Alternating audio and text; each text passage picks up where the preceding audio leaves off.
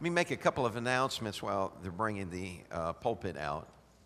We've got on November 3rd, which is a Saturday, we're going to be having a street meeting uptown at the, I believe that's called the Smizer Plaza. So we want to invite you, come on out. We're going to be grilling hot dogs. We'll have the praise and worship team up there singing, and we're just getting ready to launch into a new season. Everybody say a new season. We've got coming up on December the 8th, I believe it is, at the Harrisburg Detention Facility for young people. We're going to be going there with an outreach and doing a Christmas concert. So if you're interested in going to that, you need to see, would stand up, Danny. You need to see Danny. You'll have to fill out a form and get a background check so we can determine whether or not you get to go or whether you stay.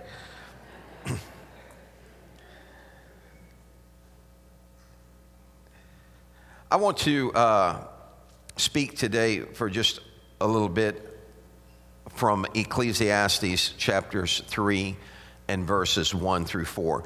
Would you go there with me, Ecclesiastes 3, 1 to 4?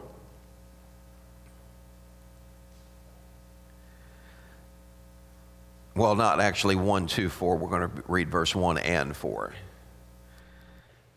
To everything there is a season, a time for every purpose under heaven, a time to weep and a time to laugh, a time to mourn and a time to dance.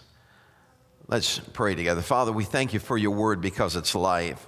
We just ask you, Lord, to speak to our hearts today and let us enter that season that you've ordained for us in Jesus' name. Amen. The writer talks about that there's a time and a purpose for every season. Everybody say a time and a purpose. The problem is that sometimes we miss the purpose of the season we're in, and sometimes we miss the time of the season we're in. So we end up getting confused. How many of you, I was talking this morning to in the green room, the praise and worship team was in there, and they were talking about the horrific hurricane that had happened, and they were talking about how beautiful that beach was and how they always go down there, and experience that and all that. And they told me, they said, you need to go down to the Panhandle. I told them, I said, well, the only beach I really go to is the one in Trinidad because it's mission work. And they said, you need to go down to the Panhandle, experience that beach. And I said, I'll go to the Panhandle when you go to the mountains. And they looked, and Gina made a statement. She said, I don't like layers. I don't like, she had a sweater on. She said, I don't like layers. I don't even like wearing a sweater. I said, you don't have to wear layers. You can go to the mountains in shorts and a T-shirt if you want to. You're just going to be out of season. I didn't tell her that. I'm telling you that. You'll be out of season. So how many of you felt the nip in the air? Come in the air. Everybody say, thank God for the nip. I didn't say thank God for a nip. I said thank God for the nip. Thank God for the nip that's in the air. We came back from vacation, and we'd been up in Quebec, and the high up there was like, I think, 48 one day, and we were up there, and it came back to 90-degree weather in October. And I thought, you've got to be kidding me. And then all of a sudden, it changed. Everybody say, it changes. And so seasons change. What I want to talk to you about today is a season called joy. Would you say that with me? A season of joy. So here's what happens. Seasons change. The Bible said that there is a time to weep. Everyone weep. No, I'm just kidding. It's not, you can't weep because it's not time, right? But there is a time to weep. And do you know what the word weep there means in Hebrew? It doesn't just mean about crying, but it's talking about, it means to complain. Everybody say there's a season for that. But that's usually a short season. The problem is when we let one season start to bleed over into the other. How many of you remember this past year, 2018, April? What happened? It snowed in April. And I'm thinking, uh-oh, seasons are trying to bleed over into another. So when we were supposed to be enjoying birds singing, and there was a bird that flew by, I got a picture of it on my camera, but there was snow on the ground. And so it makes us feel uneasy because it's supposed to be short sleeve weather and we still got on coats, and there's supposed to be sunshine and green grass, and there's snow on the ground, and it makes you feel out of sorts. And so there's a time to complain. Now, the children of Israel got into trouble because they couldn't differentiate the season. There was a season for them to weep. When they were in Egypt and when things were going bad, that was a season to weep, to complain. Everybody say to complain. But something unique happens if you go into the book of Exodus, the 15th chapter. God brings them out of Egypt. They come through the Red Sea. They come out of the Red Sea, and Miriam grabbed a timbrel in her hand. Does anybody have a tambourine? Miriam grabbed a timbrel in her hand, and she started to do what? She started to dance.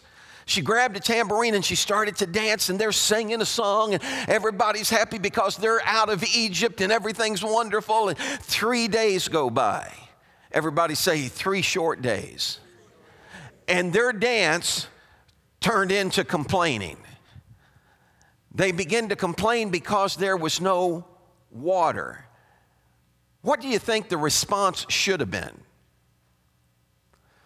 Don't you think that a God that just drowned an Egyptian army in a sea that you walked across is able to bring you water when you ask Him for it?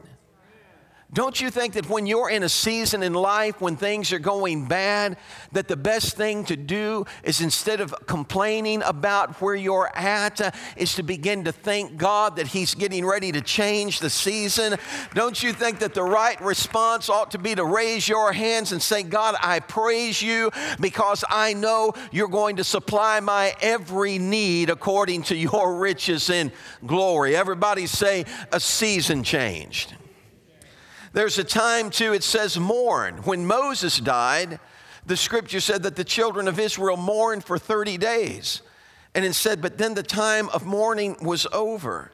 How many of you have ever, and I'm not asking you to raise your hand on this, but how many of you have ever gone through something or suffered a loss of something or someone that you just couldn't seem to get over? And it just continued to pull on you and pull on you and pull on you. And I want you to hear what I'm going to say. That was never God's intent. That the Bible said that there's a time to be born and a time to die. And death doesn't have to be a bad thing. Man, it got quiet in here. So what are you talking about? What is it that we're all looking for? What are we all, what is the idea? What is our main goal while we're here in this world? It's to get there, right? Now, how many of you in here want to go to heaven? Raise your hand if you want to go to heaven. Just, a matter of fact, just stand up. If you want to go to heaven, stand up. Everybody that's still seating, we know what your desire is. Okay, so just stand up if you want to go to heaven. Stand up if you want to go to heaven. Now now watch this. Everybody wants to go to heaven. Now, if you want to, if you want to die, go ahead and keep standing.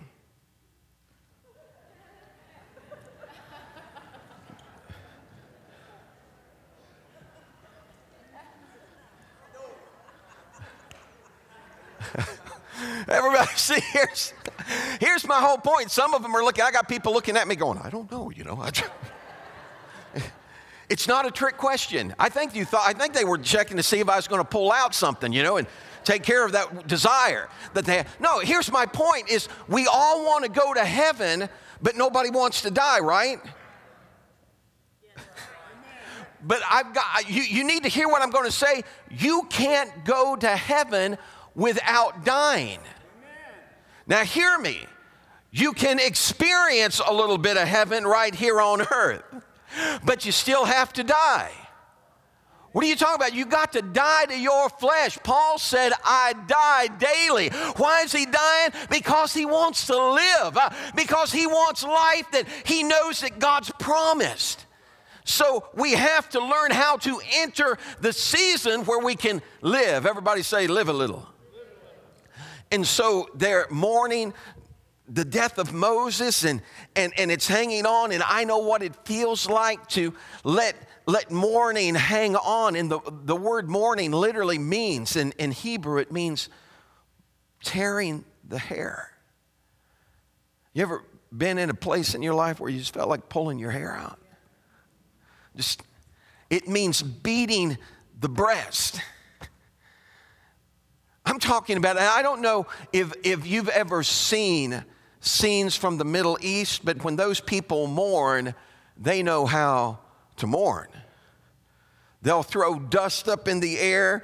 The women are pulling their hair. They're beating their breast. Why? Because it's a season they're in. And you've got to let that season take place, or you end up carrying it with you for the rest of your life instead of allowing it to have its purpose, fulfill its time, and then move to the next season. So Moses is dead. The time of mourning had ended, and God shows up. And God speaks to Joshua and said, Moses is dead. Now you get up and you take this people to the land that I promised them. That's pretty powerful stuff, isn't it? Pretty direct words. What's he saying? He's saying, I know you've suffered a loss, but your hope wasn't wrapped up in the person you're lost. Your hope is wrapped up in me. And if you'll follow after me, I'm going to bring you back into contact with that person you lost. And so it's all about perception and understanding seasons. Now, how many of you, when you got married, come up here a minute, honey.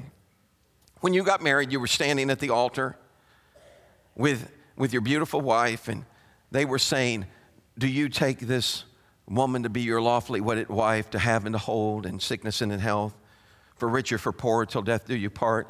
And your response was,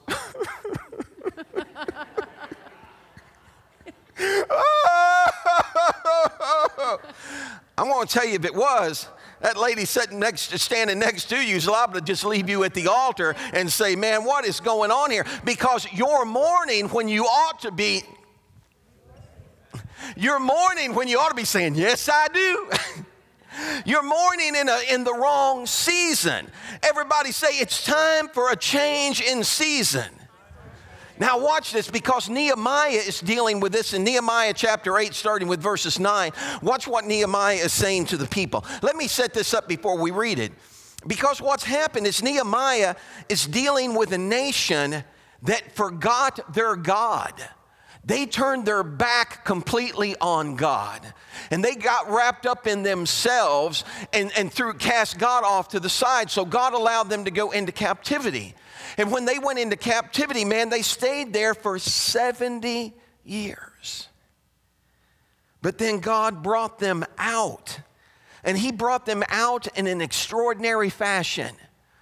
A king that conquered Nebuchadnezzar's house and his family, that came in and conquered Babylon, God had spoke to through his word 150 years before he ever sat on a throne, and told him to release Jerusalem, to let his people go. Let me ask you a question. If somebody came up to you and handed you a book that was published back 150 years ago, and it had your life story in it, would it get your attention? Would it cause your ears to perk up a little bit and say, oh man, how did he know that was going to happen to me? And that's what happened to Cyrus. And so Cyrus responded to God. So Nehemiah is a part of this transition, a part of this change of season of having been in captivity. And now Jerusalem is being built, and you're never going to build anything without opposition. How many of you have ever built anything in your life? Wave your hand if you've ever built it. I don't care if it was a bookshelf. You built something in your life. How many of you, when you were building something, smashed your thumb, cut your hand, got it all together and found out you put it together backwards? Honest to goodness, man, I can't tell you how long I spent putting this shelf together, and all of a sudden I get done and there's a piece left over. What's that to? And I realized it wouldn't shut right. I guess that's supposed to go somewhere. See, sometimes we're just trying to do it on our own, and all the time, what did he say? Whosoever will, let him come unto me. So he's got the direction. He knows the blueprint, and he just wants us to follow him. Nehemiah has a group of people that they've come back. They've built the wall, but there's been opposition. People have been trying to stop them from doing the work of God. And finally, they get it done, and they come together, and they start to read the book of the law. Everybody say, the book of the law. Listen to it. This is starting with verse 9. And Nehemiah, who was the governor, Ezra the priest and scribe, and the Levites who taught the people, said to all the people, this day is holy to the Lord your God. Do not mourn nor weep. A time and a purpose. And mourning and weeping are not the time and the purpose there. He said, do not mourn and weep. Why? For all the people wept when they heard the words of the law. Why are they weeping when they hear the words of the law? Because they realize how far they've been from keeping them. How many of you in here have been able to keep God's word from the time you breathed your first breath until this present day? Would you please stand up so the rest of us can look what perfection looks like? Matter of fact, I need to sit down right now because I haven't either. What's your point? They're weeping because they see how far they are from God. Do you understand how powerful grace is? You're saved by your works. You're saved by being able to quote 35 scriptures in Hebrew. You're saved because you shook your preacher's hand. You're saved by grace. It's what? It's what? It's the gift of God. Look, I've gotten gifts from people, I've gotten birthday gifts and I've gotten Christmas presents, Christmas gifts, and those are all, and I've had some great ones and I've enjoyed them. I've had some gifts that I hid in the closet. I thought, man, I don't know what they were thinking.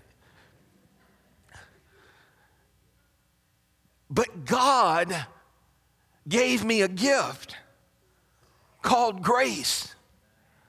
And it's the best gift I ever got in my entire life. I never thought about taking it back. I never thought about hiding it. I never thought about putting it on a shelf someplace and getting it out later.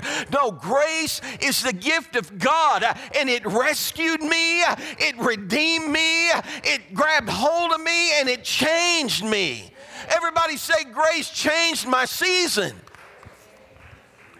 So they're weeping, and listen to what they say to him.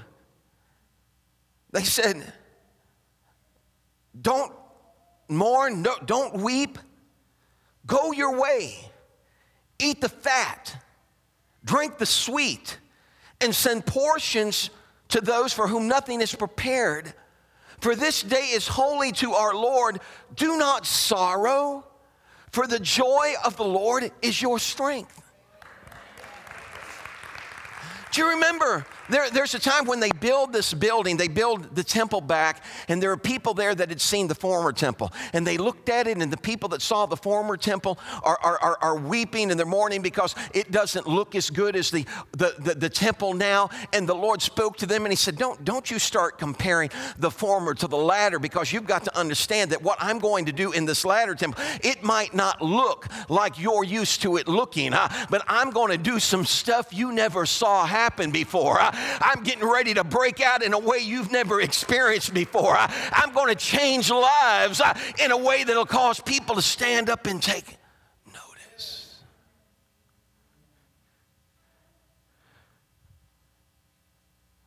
Don't weep. Go your way. Eat the... Why does he say fat?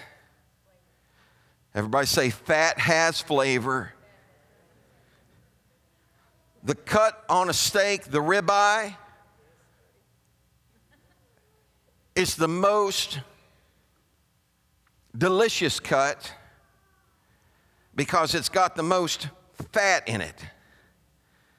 My brother used to, now I think there's a limit to fat. My brother used to, Mom would, they'd make pot roast. How many of you remember pot roast? It's a thing of the past. Now it's in a TV dinner. Oh, there's still pot roast, right? Pot roast. Debbie loves pot roast. Man, she'll put it in a crock pot and cook it slow and savor the flavor. And they got fat. They used to have fat on it. And I'd watch my brother take and cut that fat off after it'd cook. Pop that in his mouth. Because fat is where it's at. It was full of flavor, but I like a little bit of meat with my fat, man. He said, go your way, eat the fat, drink the sweet, and send to those who have no portions. Now watch this. He said, don't be sorrowful, because the joy of the Lord is what? Is your strength. So you walk around with your head down and your tongue dragging the floor, thinking, and we're singing the blues and we're mourning and we're thinking, oh God, what's going on in my life? What's going on in my family? Look, you are literally on a downslide. It's going to make you weaker and weaker and weaker. But the moment you can pull up your boots, get yourself standing straight and say, well, hallelujah anyhow. I don't care what it looks like. He's a good God. He's a great God, and he's going to take care of my situation. The joy of the Lord is your strength, not the joy of your circumstance, not the joy of your situation, not the joy of the economy, but the joy of the Lord. Can I tell you, God's never had a bad day. The joy of the Lord is your strength. So let me ask a question. If the joy of the Lord is our strength, doesn't it stand to reason that God wants us to live in a season of joy?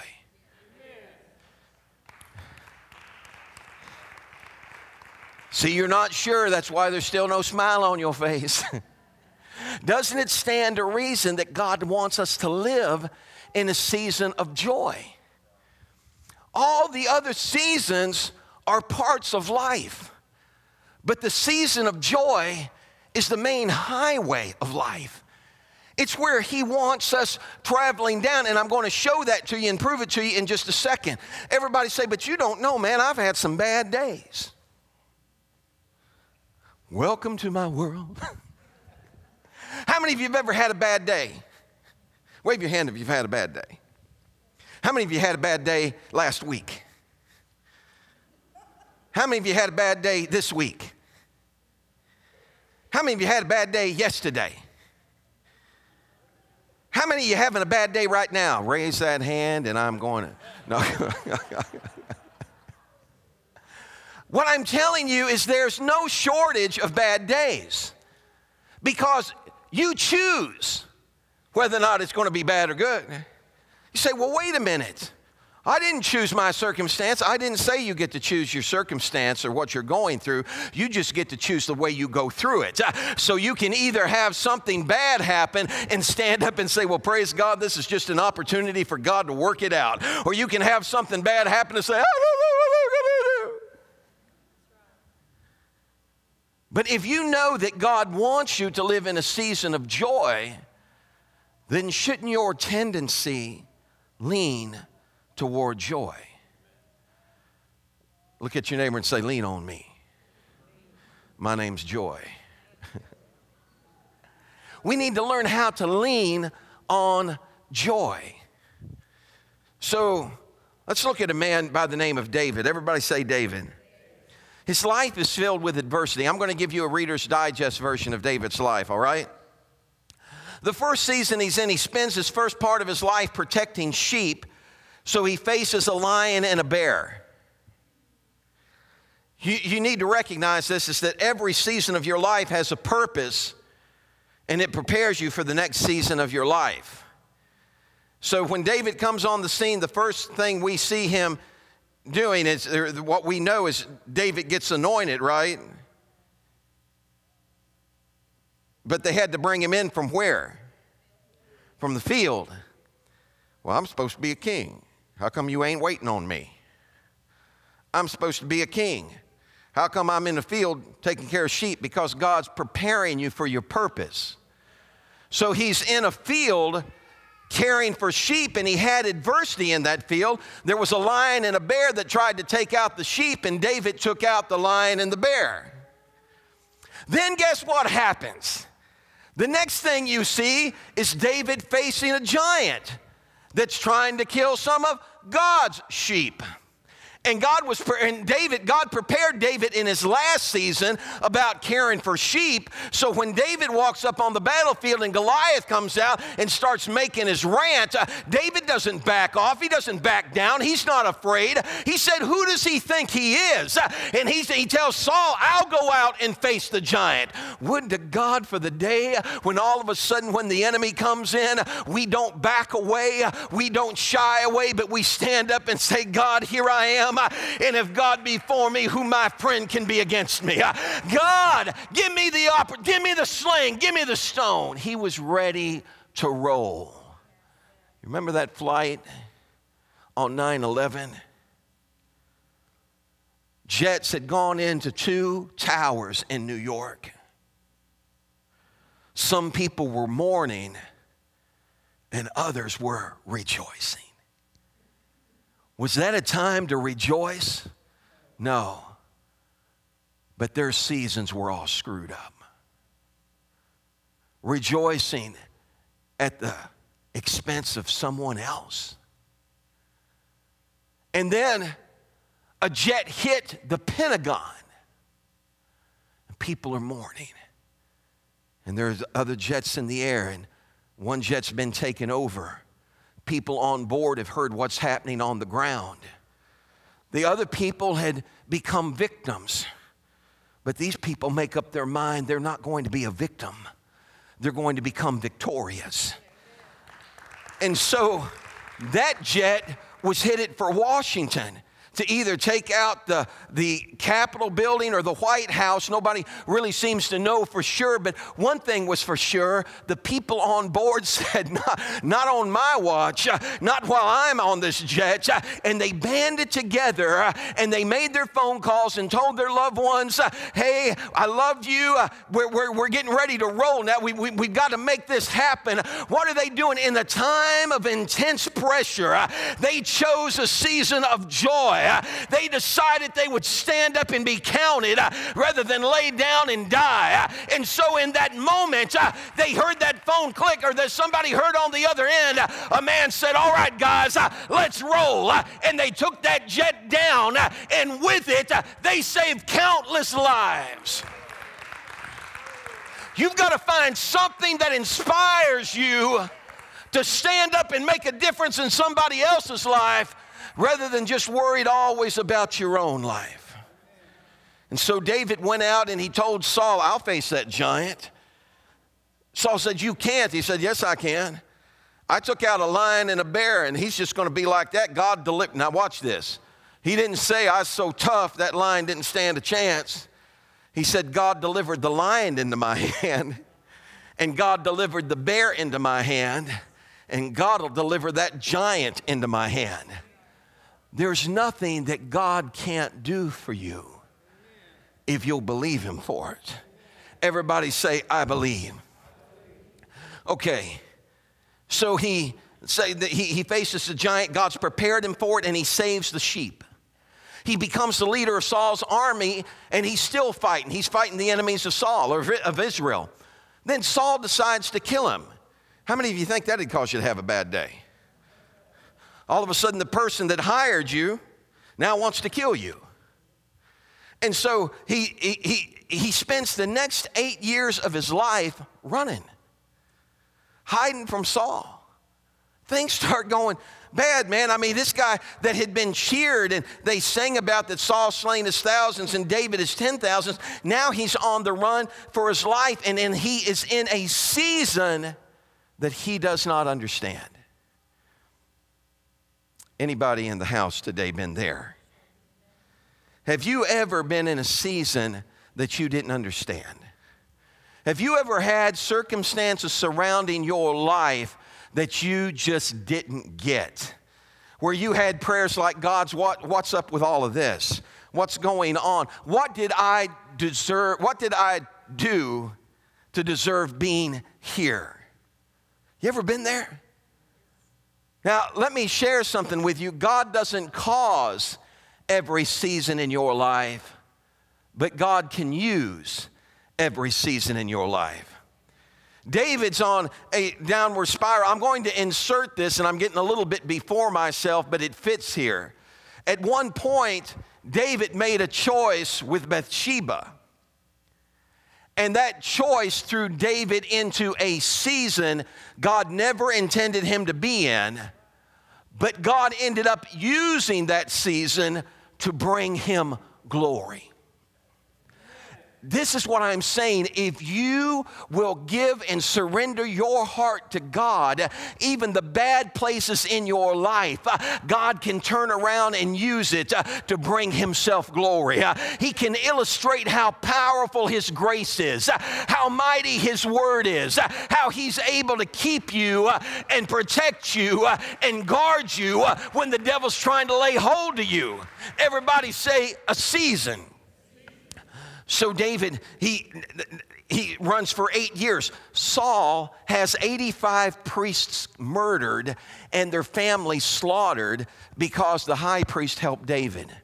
And David feels like he bears the responsibility. All this stuff keeps getting heaped on him.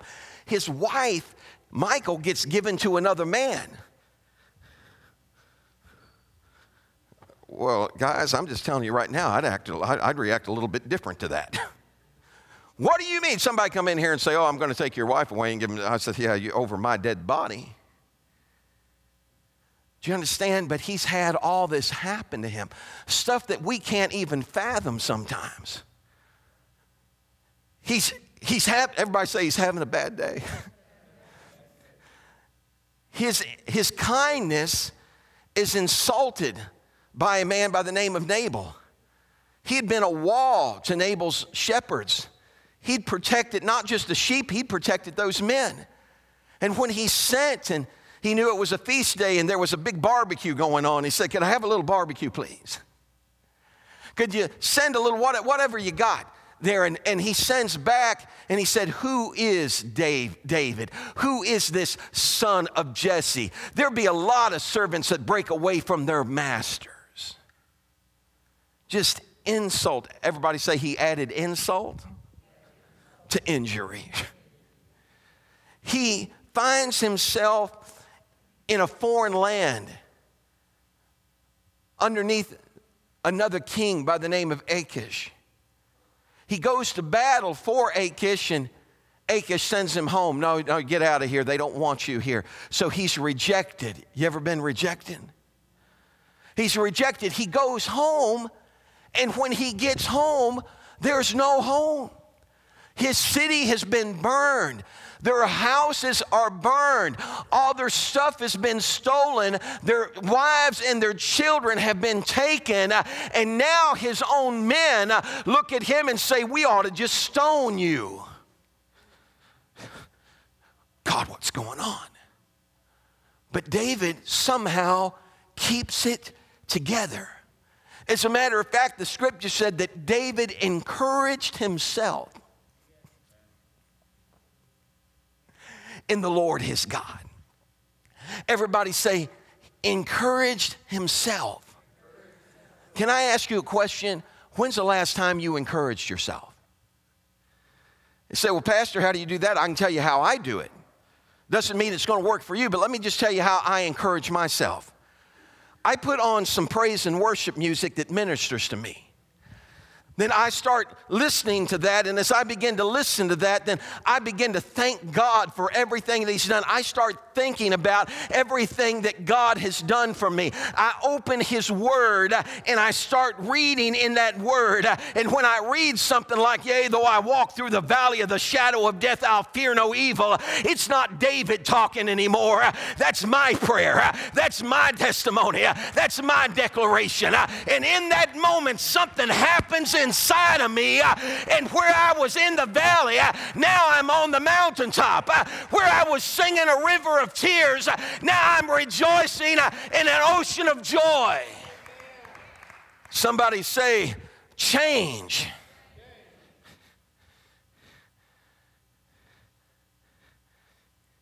His best friend, Jonathan, is killed in a battle. Abner, the man that's going to unite the entire kingdom of Israel under David's control, is murdered by David's nephew, Joab. Just when it seems like it's getting better. Ever been there? Just when it seems. Debbie got up one morning and man, it was a good day. Everybody say a good day in the neighborhood, you know, and she got out I'll never forget this, she got out the oatmeal and she's cooking oatmeal. I'm in the other room and she's cooking oatmeal and it's a wonderful day and the oatmeal is good until the oatmeal started to move. And on the other room, I heard this. Ah! I jumped up, I ran in. What's wrong, man? I thought she'd cut her hand off or something. I run in there, what's wrong? She goes, oh, she's thrown herself over the pit. I think she ran to me too. You ran to me, right? And she threw herself over the pit. Ah, what's wrong? Ah! The oatmeal has mealworms in it. And I'd already eaten a half a bowl before I saw the wiggle. Now I feel something down. No, she didn't say that. Season changed, man. Just in a minute, just in an instant, just in a heartbeat, it happens. When you thought everything was going good, and a mealworm shows up in your oatmeal. A fly shows up in the apothecary.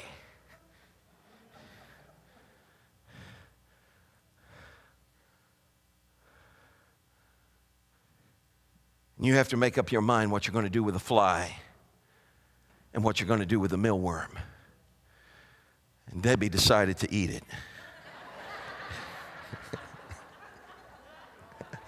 Are you with me? Come on, man. Quit letting little stuff get next to you. You want to, let me tell you the definition of a missionary. The first year of missionaries on a trip, first year, a fly landed in a soup. He threw away the soup. After 2 years of being a missionary, a fly got in his soup. He pulled the fly out, threw it out, ate the soup. The third year of being a missionary, and a fly got in the soup, he thanked God for the fly and ate it. Just, as my brothers in the other country say, it's protein, brother. Sometimes you just got to eat it. Is there anybody? How many of you ever had your parents fix something that you didn't like? And you murmured and you complained and you wept about it. Green peas never caused so much trouble in our family.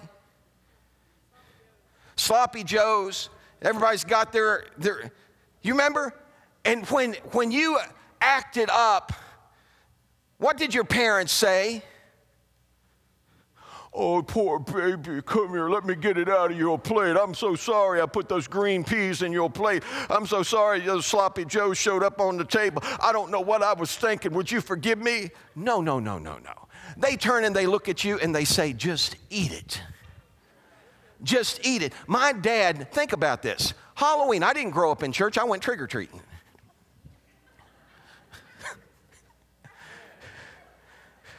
So I'm on my way to go trick-or-treat, and all of a sudden, we're eating. And then after we it's almost time, and I'm so excited, candy. I know some houses where I can make a haul. And I've got that on my mind, and there are green peas in my plate. And my dad looked at me, and those green peas stayed in my plate. I ate everything else, and then all of a sudden my dad looked at me and he said, if you want to go trick-or-treating, you're going to eat those green peas. How dare he? Literally, sometimes aren't you offended? So I had 4 brothers and sisters, 5 counting me. And I looked at them and I had the perfect plan.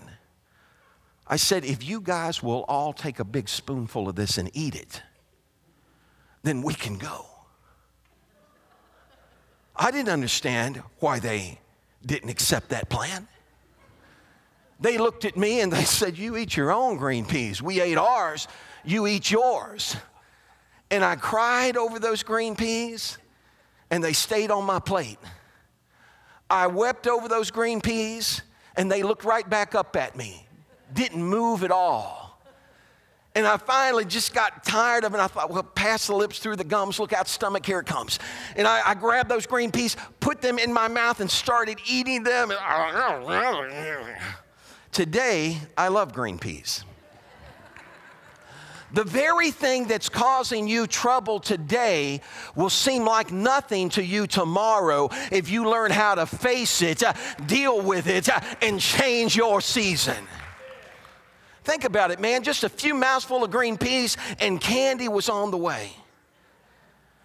But we keep camping out in the camp of disappointment because we're not willing to eat, to deal with it, to face it. Give it to God. Turn around and say, give it to God. David finally comes to the kingdom and he's bringing the Ark of the Covenant home, which represents the presence of God. And on the way back home, and man, I mean, this is a big to-do. When you study Scripture, I think there's 30,000 something people that of one group that he brought out for this. That, when you start counting all the people that are showing up for this procession to come back, and it's a big deal. And right in the middle of this big deal, the oxen was pulling the cart. The cart jostled. Uzzah, which was a man that was watching over the cart, but not a Levite, reached out and touched the ark, and he died on the spot. And David got angry. It's what the Scripture said, not what I said. How many of you have been angry when it didn't go the way you thought it should have gone? How many of you got mad when all of a sudden God didn't do it the way you wanted him to do it? He's angry, he's confused, and he's afraid. He makes a statement and said, how can the ark of God come to me? So now, in a moment of weakness, he rejects the presence of God, or what symbolized the presence of God. And he sends it to the house of Obed-Edom, a Levite, and he goes home. I want you to hear me. if you reject him, he'll find someone that will accept him. When you push him away, he'll find someone that will welcome him in. And when he brought that ark to Obed-Edom's house, Obed-Edom doesn't begin to worry and fret, and he's not frantic, and he doesn't say, oh my goodness, my whole family's going to die. They brought this ark here. I don't know what to do with it. No, he just starts thanking God for the opportunity, for the privilege of having the presence of God come to his house. Oh, somebody ought to hear what I'm saying today. You ought to thank God for the opportunity to come to church and love him. I've been with people in other countries that would have given everything to have this freedom. To be able to worship him and to love him. And 3 months pass by. David finds out that Obed-Edom's getting his socks blessed off. He's got a brand new camel. 2 humpbacks on it. Thing will go for miles on 1 drink of water. His whole family's getting blessed. And David begins to recognize he missed his purpose because his timing was off. He was in the wrong season. He thought that you could treat God anyway. He put the ark on a cart, it's not what God said. That's what the Philistines did to send it back. Just because somebody else gets away with something doesn't mean God's going to let you.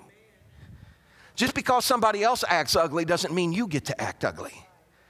Just because somebody else just, loses. How many of you have ever flashed out before? You know what I'm talking about?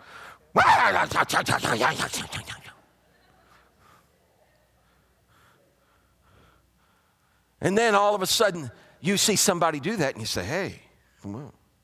I like to be able to do that once in a while. There have been a few times I needed to flesh out. I thought, God won't let you get by with it.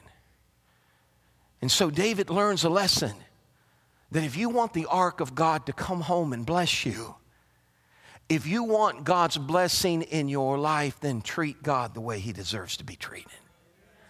And so 4 priests, start to bear the ark.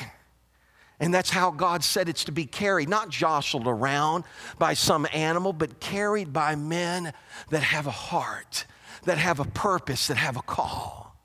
And they carry that ark and they're offering sacrifice. And as it gets close to the city, guess what David began to do?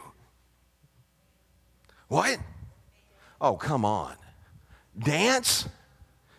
A king? Dance? You can't be serious. We're too dignified to dance. You can't do, no. See, David had been through some stuff. David remembered the lion, the bear, Goliath, Joab, Abner, Absalom, everything he'd ever faced in life, all the adversity, the nights in the cave, the nights when he felt like he wouldn't live to see the next day. And now what he sees is the presence of God coming to his house. And what he does is he gets a little excited. He takes off the robe that signified his royalty, and the Bible said that he began to dance before the Lord with all of his might. You know what confuses me? We'll go to ball games and give it this, woo, come on, woo! And come to church and give it this. Praise the Lord. I hope I didn't scare anybody with that burst of emotion.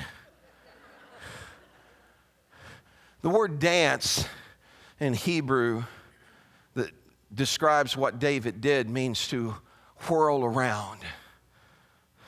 He's overcome. He finally realizes that God loves me. God's for me. I've allowed the enemy to make me think that God was against me. I allowed the enemy to make me think that nothing would ever be right in my life again. But God's presence is coming home. And when God's presence comes home, it changes you. Somebody say a season of joy. Paul, speaking to a group of people as he travels toward Jerusalem. This is his words to them in Acts the 20th chapter, starting with the 22nd verse. He said, "And see now, I go bound in the Spirit to Jerusalem, not knowing the things that will happen to me there, except that the Holy Spirit testifies in every city, saying that chains and tribulations await me." Man, if you know that's what's waiting for you, Paul, then why don't you head in the opposite direction like all your friends are trying to get you to do? Why don't you run the other way? Matter of fact, one group of people, he looked at me and said, "Why are you trying to break my heart?" They were begging him not to go. But Paul says this, "But none of these things move me, nor do I count my life dear to myself, so that I may finish my race with joy." Somebody say joy.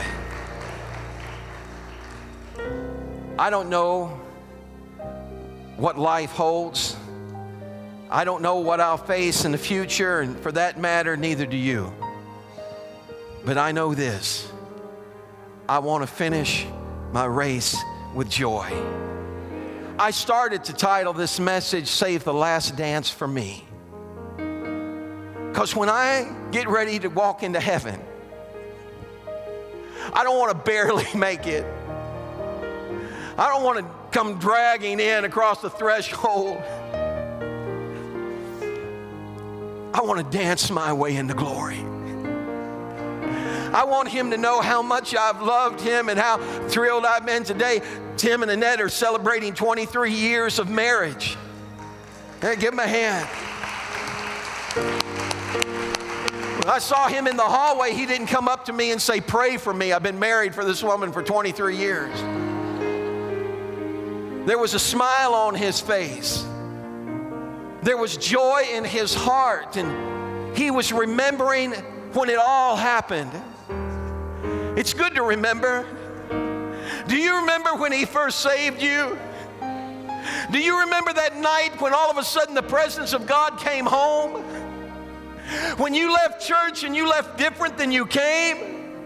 When you were carrying a burden and he lifted it off of you, and for the first time in your life you could smile again? Joy. A season of joy.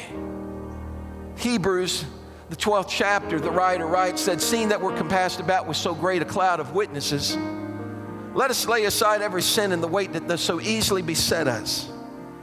And let us run with patience the race that's been set before us, looking unto Jesus, the author and the finisher of our faith, who, for the joy set before him, endured the pain of the cross."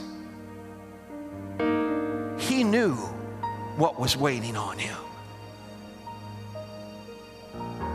But he saved the last dance for you. Lord, if there's any way this cup can pass from me, let it go. But if this is the only way that I can reach them, that I can rescue them, and have your way, God. The last dance on this earth was reserved for you and I, as he danced his way to Calvary's cross and redeemed us by the blood of the Lamb. Come on and love him. I asked the praise team, come on out, guys. I'd ask them to sing that song that they did, just a line or two of that song that they sang for the offertory.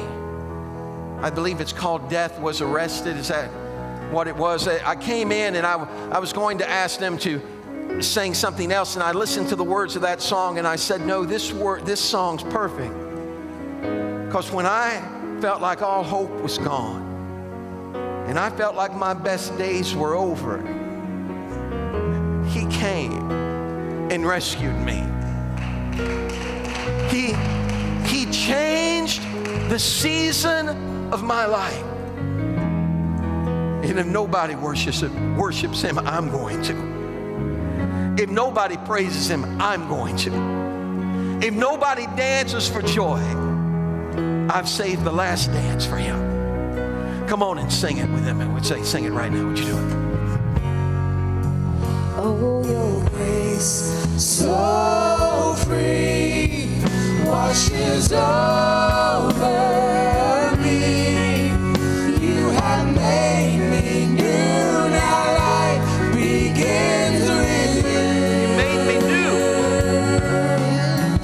It's your endless love, Endless love. pouring down on us.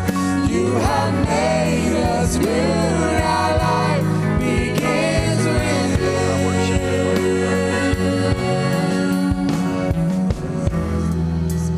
On a criminal's cross, this justice, though heaven had lost.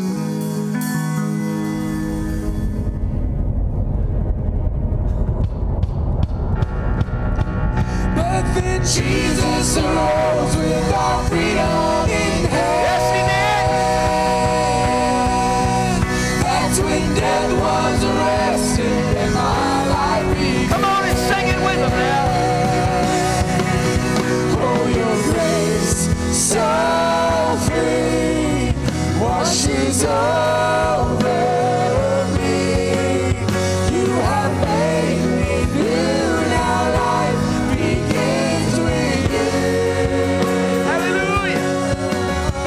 It's your Endless love. love pouring down on us.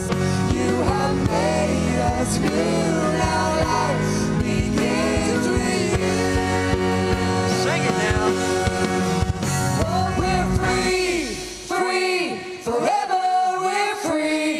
Come join the song of all the Come on, sing it with yes, us. we're free, free, forever, amen.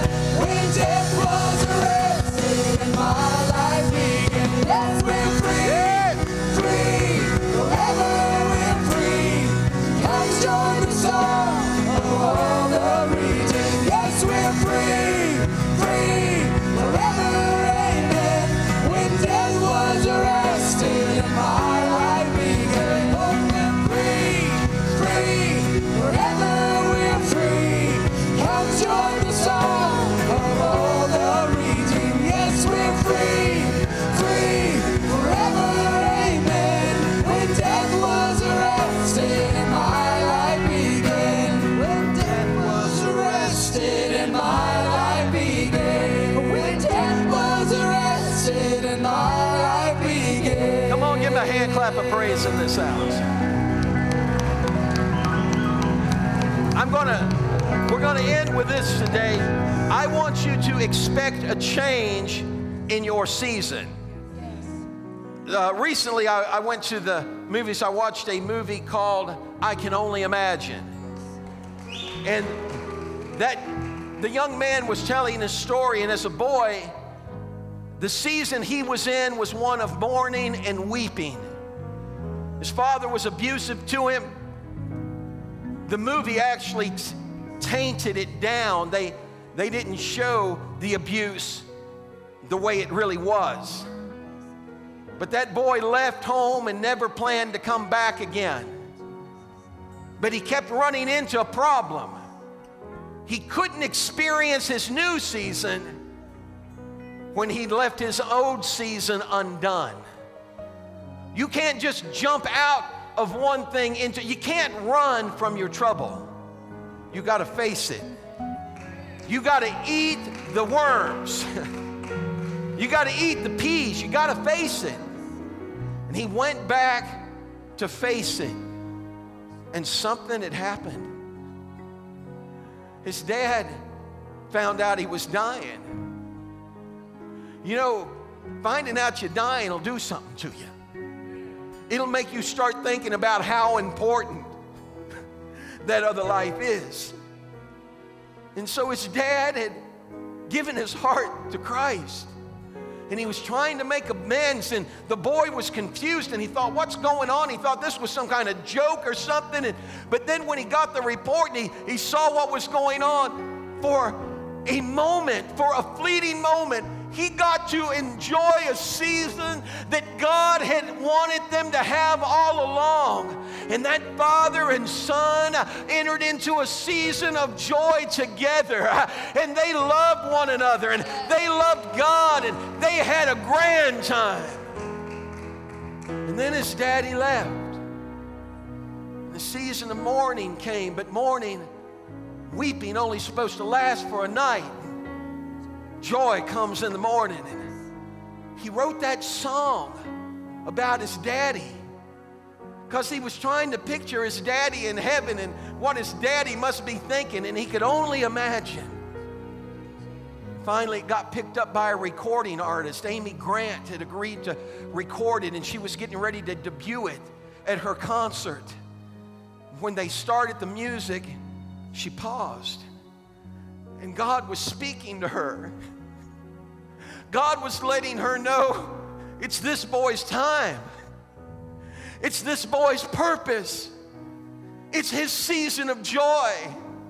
And so she called him up to the front and said, you have to sing this song. And she gave that song back to him. It's the most requested song in the world. It's gone platinum. I think it was 4 times, I believe, is what it said. Platinum 4 times. But as he began to sing that song to the crowd, it wasn't the crowd he saw in the auditorium that day. It was his father with a big smile on his face because he had saved the last dance for the one that loved him the most. And a life that seemingly had no purpose and no meaning brought life to hundreds of thousands of others through the words of his boy's song. Let God use what you've been through to be the song that changes the lives of others. Let your testimony be the very thing that causes others to find their way into that season of joy. But you got to do a favor for me and for yourself. If you're going to cause others to find it, you have to step into it yourself first. So we're going to end today doing this symbolically. I want everybody, if you would, just to take a step forward. Don't worry, I'm not going to run out there after you. Just take a step forward and say, Pastor, today I choose to step into my season of joy. Come on, very quickly, just come to the front, very quickly. You can take hands with each other. Joy loves friends. I'm stepping in my season of joy, don't touch me. Come on, quick, come on down, real quick. This is what I want you to get. I want you to understand you're not alone. You're not alone. If I didn't mean this, I wouldn't say it. Debbie and I love you. And I'm not asking you to believe my words. Just watch my actions. Because my actions will always speak louder than my words. It's easy to say I love you, but it's something else to get it to you. You may not understand me at times, and you may not agree with me at times, and that's okay. You don't have to. But as long as you love me,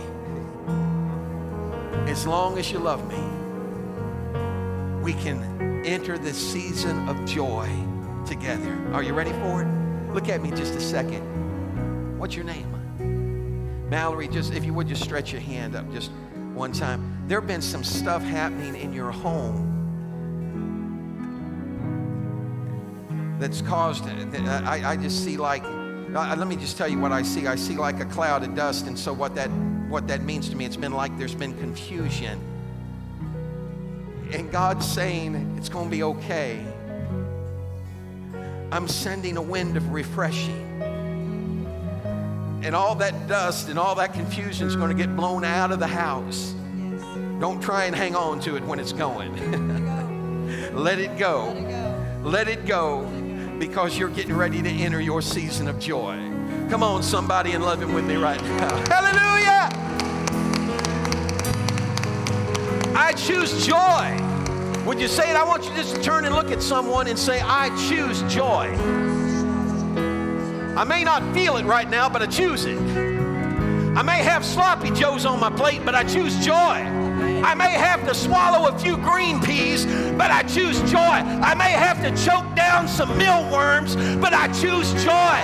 Joy. Joy in the morning. Joy in the evening. Are you ready? Grab each other's hand if you're able. If you got a baby in your hand, hang on to the baby. Are you ready? Now on the count of 3, we're going to end this way. You say, Pastor, this doesn't make any sense to me. Doesn't make any sense to me either. But we're going to do it. I just feel it in my heart. On the count of 3, what I want you to do is I want you to take those hands and I want you to come up like this. And I want you to shout as loud as you can, I choose joy. Now come up slowly, because if somebody's in a sling or if somebody, okay. Are you ready? 1, 2, wait a minute, let me get up here with the praise team. I don't want to be left out of this. Are you ready? 1, 2, 3, I choose joy. Come on and give my hand clap of praise in this house. Sing it. Free forever.